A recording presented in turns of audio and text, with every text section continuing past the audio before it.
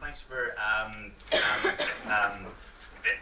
coming along. I think this is actually like quite a fun paper for me to do because it's my sort of geeky interest, and I don't always get asked just to sort of talk about Bourdieu. So I was really excited with the invitation. And so really sort of what I want to do today is just to sort of outline his main thinking tools, some of the more reasonable critiques against Bourdieu, and then sort of talk about how his work has been used within HE and sort of the issues going forward in terms of widening access. What I thought would be sort of helpful, first of all, is just to sort of explain certainly how sociologists would account for the idea, for the sort of central role that universities now have really within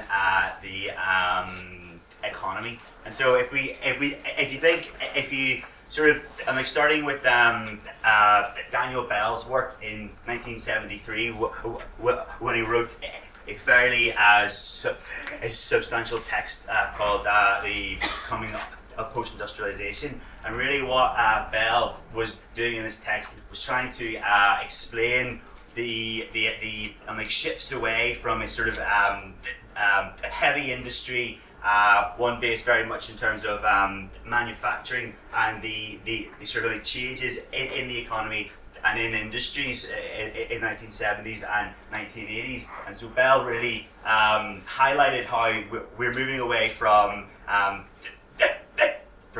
heavy industries into a knowledge-based economy and a service-based economy. And so it was really from like that sort of period then, knowledge and skills and intellect was actually seen as something which was central to the economy. And so therefore the university sort of shifted away from being this place where very few people went for very like specialist skills to something where people now had to somewhere where people now had to go to in order to become employable. And this was sort of in parallel with the emergence of human capital theory. And really what human capital theory, just in a nutshell, is saying if you invest in yourself, then you can essentially exchange that investment for something else. You are the actual capital. So if you invest, for example, in university fees, go to university, get your degree, you can then basically exchange that for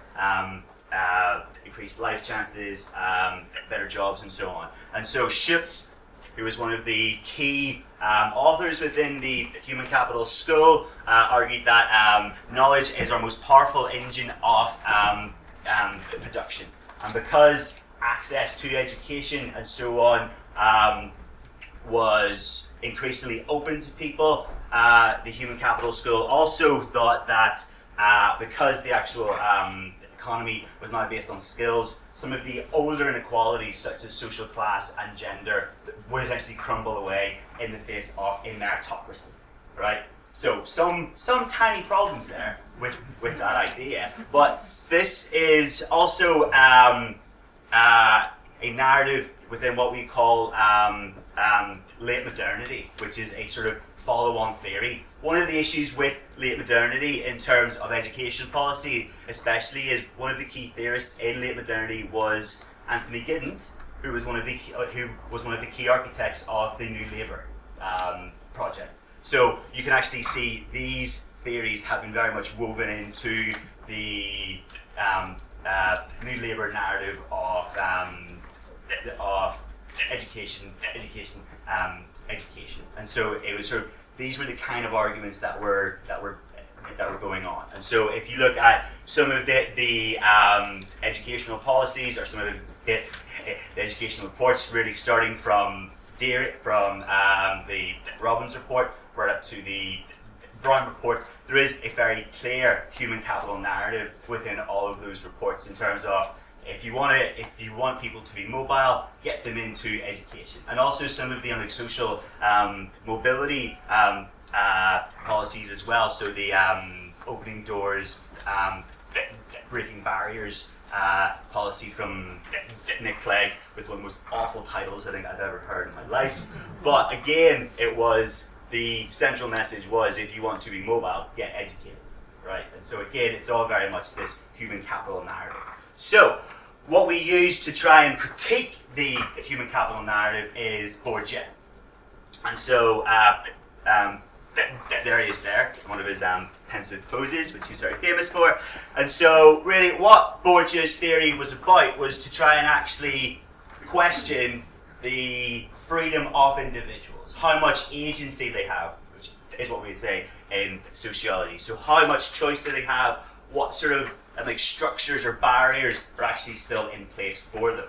And so his theoretical project can be described as structural constructivism.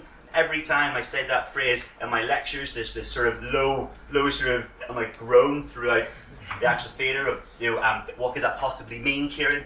And so it's essentially a two-part idea of where things are structured, but also people also make things, so people also construct things. So it's a sort of two-part theory of where you are limited with structures, but you're not then actually just stuck where you are. You do also have some sort of role or voice or choice within the actual process. But it's that actual balance, okay? And so it's sort of trying to see how much structure over how much choice. And so again, Bourdieu was never trying to say it's 50-50, because that's actually just not going to move anyone anywhere. So it was more about where is the actual balance. And so, and in terms again of sociology, he was very much rooted within the tradition from C. Wright Mills, who wrote probably the most important sociological book probably ever, in 1959, where Mills says the sort of main task of sociology is to think about issues, events, inequalities as both personal troubles, but also social issues. So, for example, you could say the trouble of getting into university, the individual trouble, but the social issue of a social class group being largely missing from certain universities. So you can't understand the personal trouble without understanding the actual wider social issues, and you can't understand the social issues without looking at the actual individual troubles and seeing actually what were individual people's stories and how does that relate in terms of then actually trying to think of larger social structure changes. And so coming from Mills, Bourdieu was also trying to look at both the individual troubles, but then also the social issues. Now, in order to help us do this, Bourdieu has thinking tools. And he's very, very clear on this idea of thinking tools, because they're meant to be used, as we have some lovely examples later on today. But so it's not just a process of use these tools the way they've been used before, apply them, stretch them, see where you can take them. So they're thinking tools. They're meant to be heuristic devices. And so his three main thinking tools were then habitus, capital, and field, which I'll go into more detail in a minute. But Bourdieu is famous for being the most difficult author to read.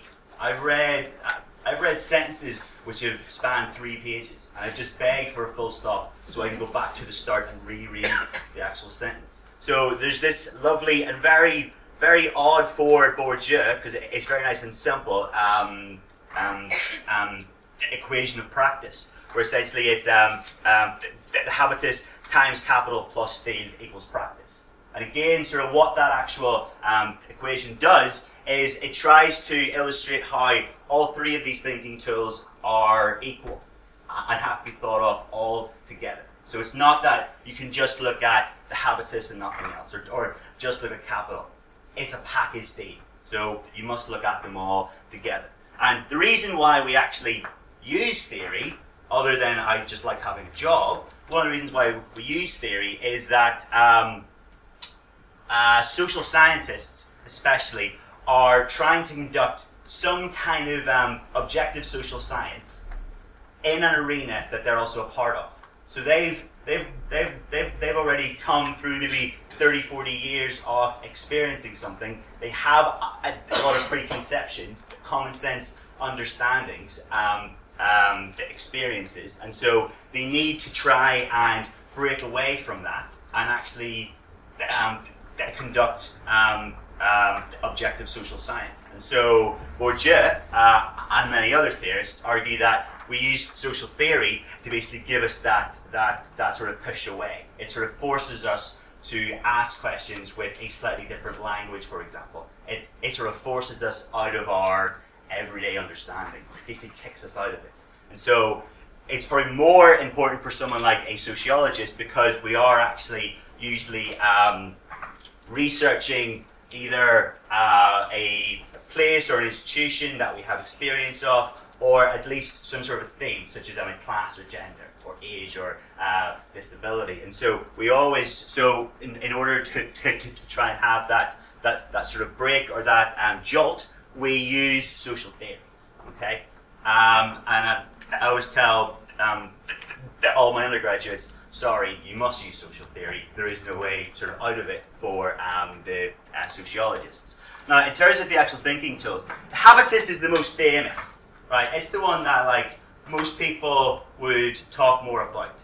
And certainly Diane Ray, who is one of the leading Bourdieusians in the UK, she and many others argue that there's really this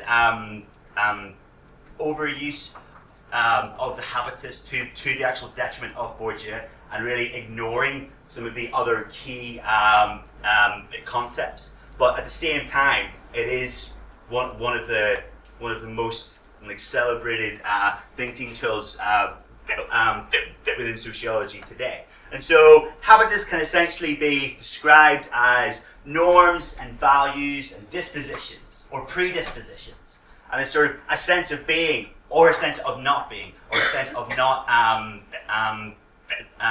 belonging, essentially. And so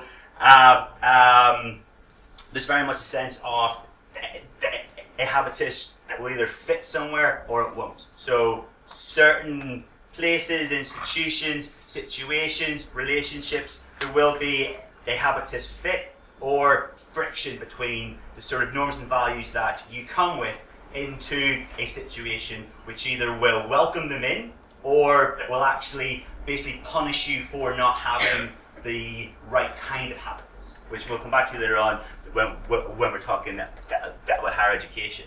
And so in terms of the source of the habitus, or where habitus comes from, or the formation of it, Bourdieu says, and this is actually in order, it comes first of all from the family and from the school. And so in the early years, your sort of central aspects of habitus come from family and from school. And then later on, it comes from friends and environment.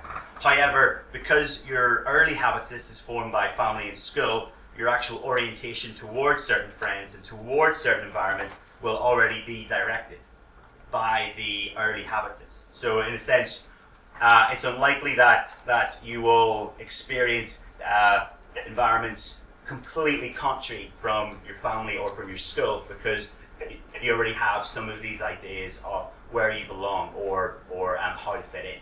And so even at that very, very, very early stage, and we're talking 5 and 6 year olds, it's already fairly well established. And there's some really fascinating research done by Professor Paul Connolly from Queen's University Belfast on 5 and 6 year olds and the habitus. And he actually illustrates fairly clearly that there is a fairly clear illustration of differences in terms of social class and the habitus of 5 and 6 year olds. So it really is very, very, very early on. Now, in terms of then capitals, again, this is Bourdieu. Someone once called Bourdieu a Marxist, and really, really, really annoyed him. So he was trying to get away from this sort of idea of social class and resources are only based on capital and based on money. So he tried to flesh out ideas of capital. So his three main forms of capital were economic capital, which is essentially the money in your pocket, or your savings, or your access to real estate or stocks and bonds and sort of things like that. Social capital is then your social networks and who you know, but also how you actually use that. So it's not just enough, for example, to have a friend who can get you a job. It's what job was that? So it's not just, so if you have a friend who can get you a part-time job in a supermarket or can get you entry job in a law firm, the law firm's social capital is higher. So it's not just about having it, it's also about where does that actually get you. And then cultural capital, which is the most difficult to describe and certainly to measure kind of capital, is essentially cultural competence. Okay, so how you negotiate space and so on. So, and there's 3 subcategories of cultural capital. I promise there are no more subcategories of any of the Bourdieusian tools. But embodied cultural capital is around essentially your body and how you actually present yourself and how you basically hold your body, and to try and illustrate levels of cultural competency. Objective capital is using artifacts to try and illustrate some level of culture. I don't know if it's the same in England, but certainly in Ireland, if you want to illustrate objective cultural capital, it's having a copy of Ulysses on your coffee table. It's a big old thick book that no one's ever going to read, but it makes you look really, really clever. I don't know the same here, or if there's something sort of comparable, but it's that sort of thing. It's basically using artifacts to try and demonstrate culture. And then institutional cultural capital comes from institutions, which are essentially bestowed on you. So going to an elite university, being a member of an elite club, for example. So it's actually getting some level of cultural capital via institutions. And the reason why we have capitals, or what capitals do, they first of all illustrate the actual transactional nature of resources. So it's the idea that just the way I went to a shop and gave someone £1 for the bottle of water, I can essentially do the same with my contacts, or I can do the same with my cultural approach to something, or my cultural competency. So it's a transactional arrangement, and it gets Bourdieu out of that messy Marxist label. It also helps plot your position in social space. Essentially, it helps figure out your social class identity. So certainly some of the work by Mike Savage down the road at the LSE, looking at the Great British Class Survey, took the 3 different levels of capitals to sort of try and figure out the new model of social class in the UK. And probably one of the most important things that it does is it also gives us the actual language for what we call in sociology cultural class analysis. Essentially, it helped social class researchers still talk about social class, okay? Because there is this sort of wider argument that is actually social class dead, or is social class really still a thing? And so certainly from people such as Ulrich Beck, he would say definitely not. So Beck, for those of you who don't know him, he was a sociologist in the LSE actually until about 3 years ago, and Beck's sort of main argument was that we now live in a fairly classless society. He characterized it as we now live in a capitalism without the class. So in terms of we don't live in a society anymore which can be characterized by the old-fashioned social class markers, because of things such as welfare state, because we have free health, education, and legal representation. The sort of older inequalities that would have been linked to social class are actually taken care of by the a welfare state. Up for debate, I grant you. But Beck's sort of main sort of term for this is social class is a zombie category. It's basically dead, but kept alive by people like me who like to talk about social class. And so he says, for all intents and purposes, it's gone. And it's just being kept going by some sociologists who got a job on social class and can't change. Things like that. Thanks, Ulrich, right? But we then, to sort of counter Beck, using Bourdieu, we would argue that rather than it being a zombie category, it's something closer to Frankenstein's monster, where it's a sort of hodgepodge concept, right? So Beck's argument that social class is dead is based on economic capital, and that's it.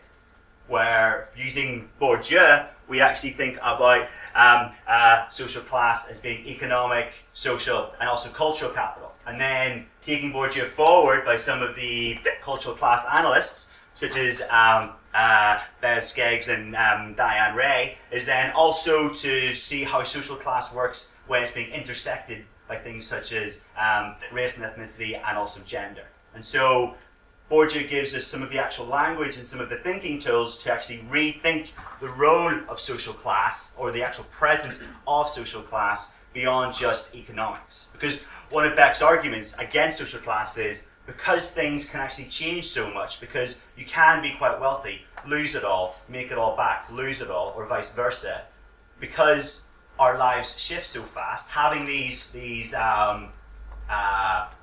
rigid markers don't actually count. Which you could take that point, but that's only in terms of money. It's not in terms of the cultural aspects of class or the social aspects of class. So what Bourdieu does is it helps us actually retain our arguments about the actual importance of social class, essentially. And then finally, field, which to a large extent can be seen as the actual social context for habitus and capital to interact. Probably the most geekiest point I will make today is Bourdieu's choice of the word field in French and how it was not translated properly into English. So Bourdieu's French is le champ, which means battlefield. But we just talk about field. So field could be like, where you take your kids to play football. But you probably wouldn't take them to a battlefield, right? So it is an actual site of competition, of aggression, of winners and losers as well. And so it's a site in which people do actually have to actually navigate. And so fields have rules and they have requirements. And so a certain habitus, a certain combination of habitus and capital might work in one field, but actually not somewhere else. Also, fields also change. So it's what Bourdieu calls the hysteresis of habitus, essentially, where the field changes and then we have to catch up. So something such as a contraction in the graduate labour market is a massive change in the field. We have to now catch up and figure out how are we going to readdress graduates not getting jobs, for example. Certainly there'll be quite a lot of hysteresis post-Brexit as well, and things like that. So the actual massive change is in the field. Now, in terms of practice, because it's always something which we talk about, but it's never, sometimes it's not actually clear what we mean. So if we return to Bourdieu's lovely equation, which is such a nice and clear idea, in terms of what Bourdieu means by practice, first of all, it means negotiating fields, okay? So actually working your way through the fields. And these fields are usually characterized by blurred boundaries, or what Bourdieu would call fuzzy boundaries, okay? And also tacit rules and tacit mechanisms. Essentially,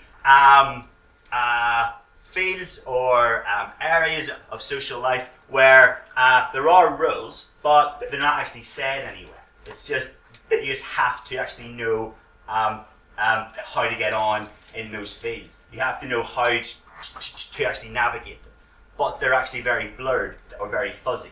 So it's not always clear who do you go to ask for information, or what's the best way of actually trying to get into a university course, or into an internship, or into a job. And so, but you're actually rewarded if you can just figure that out nearly on your own. And so it comes back to the actual habitus. So if you have those sort of norms and values and dispositions from family and from school, you can actually negotiate that far easier than if you're, for example, first generation going to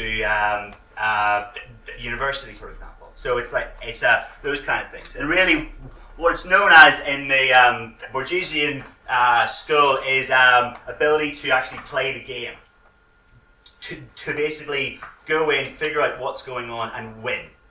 Okay, so can you actually play the game? And it's termed both practical mastery and also symbolic mastery, which is really just our terms for the practical mastery is basically doing it. It's actually going out and actually playing the game. The symbolic mastery is by thinking about it and sort of making all of your plans and so on. So again, it's a sort of two-part process. It's also practices a sense of belonging, and a really important one for HE is expectations over aspirations. So I don't think anyone in this room would say that students don't have aspirations, but they also don't always expect to meet those aspirations. Yeah? So it's the sort of the what's possible over what's probable issue as well. And so there's some really interesting work from Trevor Gale up in Glasgow University, where he's talking about how really it's not aspirations, but it's when it comes to the expectations. And there's this really famous line from Bourdieu where he says, for many of the working class respondents in one of his studies, it was really an attitude of that's not for the likes of me. And it's a very famous quote from Bourdieu. So it's not that people don't want to do these things, but it's more that they sort of don't feel that they can, and there's almost a sort of self-exclusion, or they exclude themselves, or they actually don't go to the actual next stage. Now, in terms of some of the critiques, there's loads and loads of critiques on Bourdieu. Some of them are ridiculous, like he's too difficult to read, or he's French. So I don't want to talk about those. But Richard Jenkins does make some fairly good points, as much as I don't like to always admit that. And so Richard Jenkins wrote this very famous book on how bad Bourdieu is, essentially, where he calls Bourdieu a failure. And he says that the main reason why it's a failure is because there's far too much structure and no agency. There's far too much lack of choice, regulation from the habitus. Everything's from the family and from school, and people can't think outside of their habitus, and it's just far too much. He doesn't give anywhere near enough space in terms of actual individuals and agency, which is a fair enough argument. However, Bourdieu responds to this argument saying that habitus can change, but it's just really unlikely. Okay, and this is, I think, where some of your framework comes in with the section on habitus, where if you can get someone into an environment which is so different from their own, and it's such a powerful or positive experience maybe as well, you can actually not break the habitus, but just reform it, or sort of send it off in a different direction. So you can have what I've called is out of environment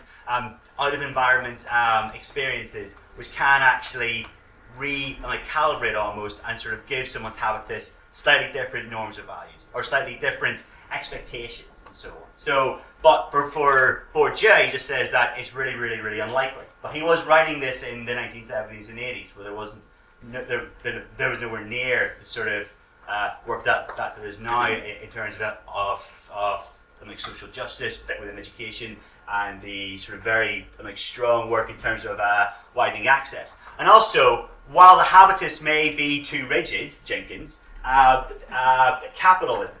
So you can actually change levels of capital maybe easier than you can habitus, and because both are as equally important, so changing someone's social capital, in terms of extending their actual networks, for example, might be easier and more effective than always focusing on the habitus. Okay. Now, what I want to do briefly is just talk a little bit about Bourdieu and higher education. Is that all right? Yeah. Okay. So within Bourdieu's work, the habitus and the capital play a central role in HE across many different factors. Certainly in terms of both pathways and choices. And really, what Bourdieu describes the habitus as is a self-denying ethos. So in terms of, again, that it's not for the likes of me, about the sort of self-exclusion, self-regulation, or opting out of various things. And so some of the work from Diane Ray from 2005 has illustrated how in terms of accessing higher education or moving into HE, habitus affects whether if a student actually reads for a degree, where they read for the degree, and also what they're going to study. Okay, so in terms of all of the sort of various aspects of accessing HE. Also in terms of the way or the role that cultural competency plays in terms of actually accessing HE as well, I think it's really important. So there's some fairly recent studies. So there's Steve Jones, my own work, and then also Tamsin Bowers-Brown work as well. But just to focus on Steve's work, which I think is some of the most original work I've read in the past 10-15 years on using Bourdieu and looking at access to HE, where Steve, he's in Manchester University, Steve did an analysis of the personal statement within the UCAS application.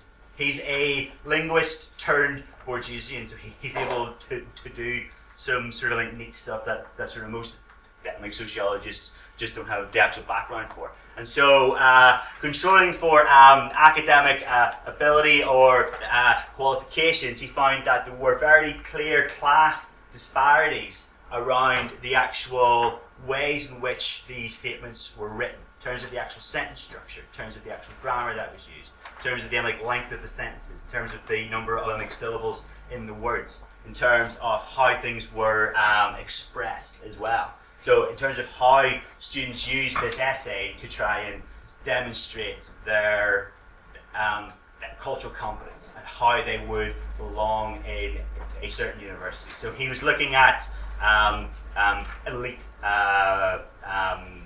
He was looking at applications to more elite universities. But also in the statement, he also found that there was a fairly classed difference in terms of how people sold what they had done. So from working class applicants, they would just say how they had worked in a shop, where the middle class applicants, it was temporary supervisor, and it was things like that, and they had, they were a key holder on Saturday mornings, and and that kind of stuff. And it's those, again, playing the game. It's the tacit rules of, if you say this, it might actually get you over the line that slightly that bit easier. So it's about how people actually express themselves in terms of something like the UCAS essay.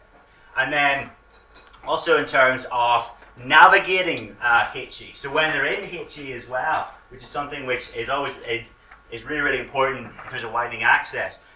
First of all, Diane Ray found that there was a class tendency to focus far too much on the academics. Now, I know as a lecturer, I meant to always tell my students, do your homework. But at the same time, there is far more to a degree than your classification. It's those social networks that you actually make along the way. It's the experience in the extracurricular activities and so on. So when she was looking at, again, this was working class and middle class students in an elite university, the working class students focused all of their attention on their studies and didn't join any clubs. They didn't want any contacts because they were, again, focusing a lot more on this human capital narrative of, if I get a first, I'll be really employable. But really, If you go to like an Oxford University, you get a first, or if you get 2-1 plus that black book of numbers, that's a lot more important than that first. So, or as argues Diane Reck. So there is a sort of classed issue around, again, how to play the game in university as well. And some of the work from Anne-Marie Bathmaker, looking again at how a lot of working class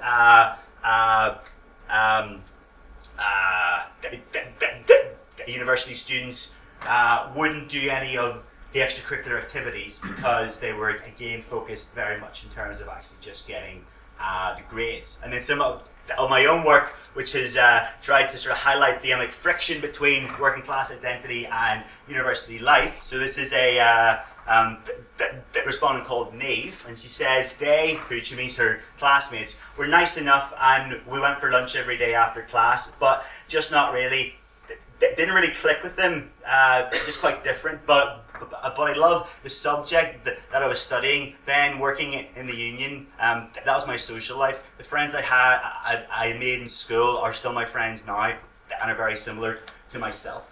So there was very much this sort of friction between university life or meeting new people and sort of having these out of environment experiences or extending peer groups to sort of reformulate the habitus. It really wasn't there for a lot of the working class students in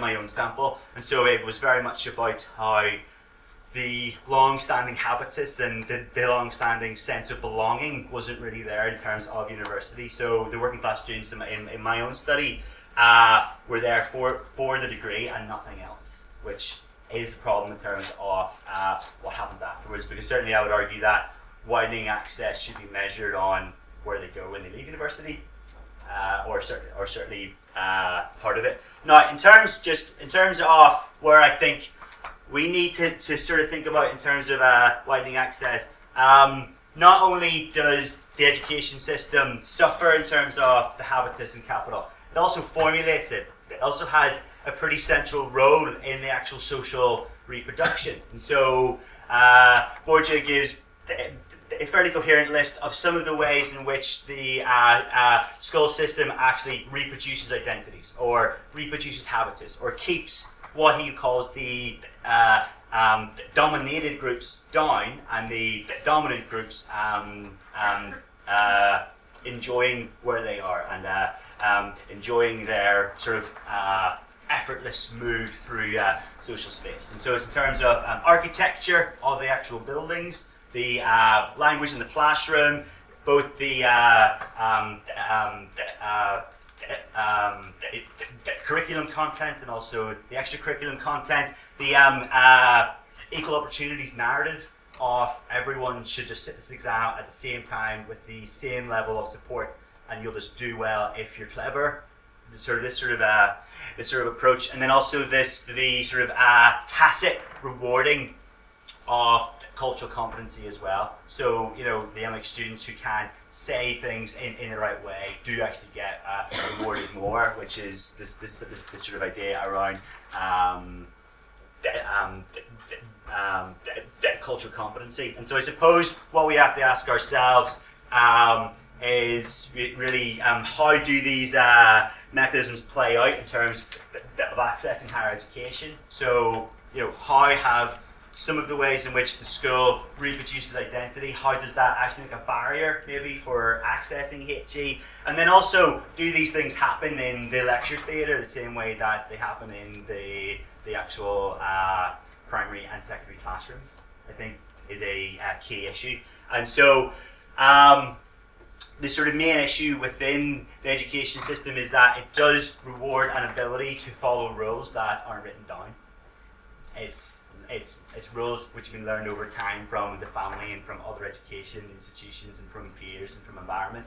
And so we have to try and actually figure out some way of trying to readdress that through Bourdieu. But Bourdieu gives us the actual tools to do it, and he sort of highlights that access that doesn't equal success. He sort of illustrates how the sort of various different forms of capital sort of need it to be thought of as a combined effort. And so really what Bourdieu again sort of wants to sort of remind his audience is, first of all, that we can't just give authority to the education system without actually constantly questioning it. So actually sort of always asking, what are you actually doing, rather than just sort of giving them a sort of free run. Against focusing on anecdotal evidence of mobility. Nearly every time I give a Bourdieu paper at a conference, there's someone who says, I used to be a truck driver and now I'm a lecturer. Bourdieu's just been proven wrong. I'm like, brilliant. But don't bring an anecdote to a data fight, okay? You have to actually look at the hundreds of studies that will actually illustrate the actual social reproduction. And so anecdotal evidence, even though it might be for you, it's nowhere near enough. But there is always those anecdotes which people always bring up, which I do find slightly irritating at times. And never celebrating the success of the many, because that's one of the other things within Bourdieu is he sort of argues that in the education system lets in a few, so it looks like everyone can get in if they try. If no one got in, it's a problem. But if a few get in, it's because they work really, really, really hard, right? So again, it's this idea of not celebrating the few getting in and forgetting about the many. And then I guess just in terms of some of my own interests in research is, once we look at widening access and social justice within accessing HE and getting through HE, what happens afterwards, I guess, is my last thing. But anyway, thanks very much. That's me done.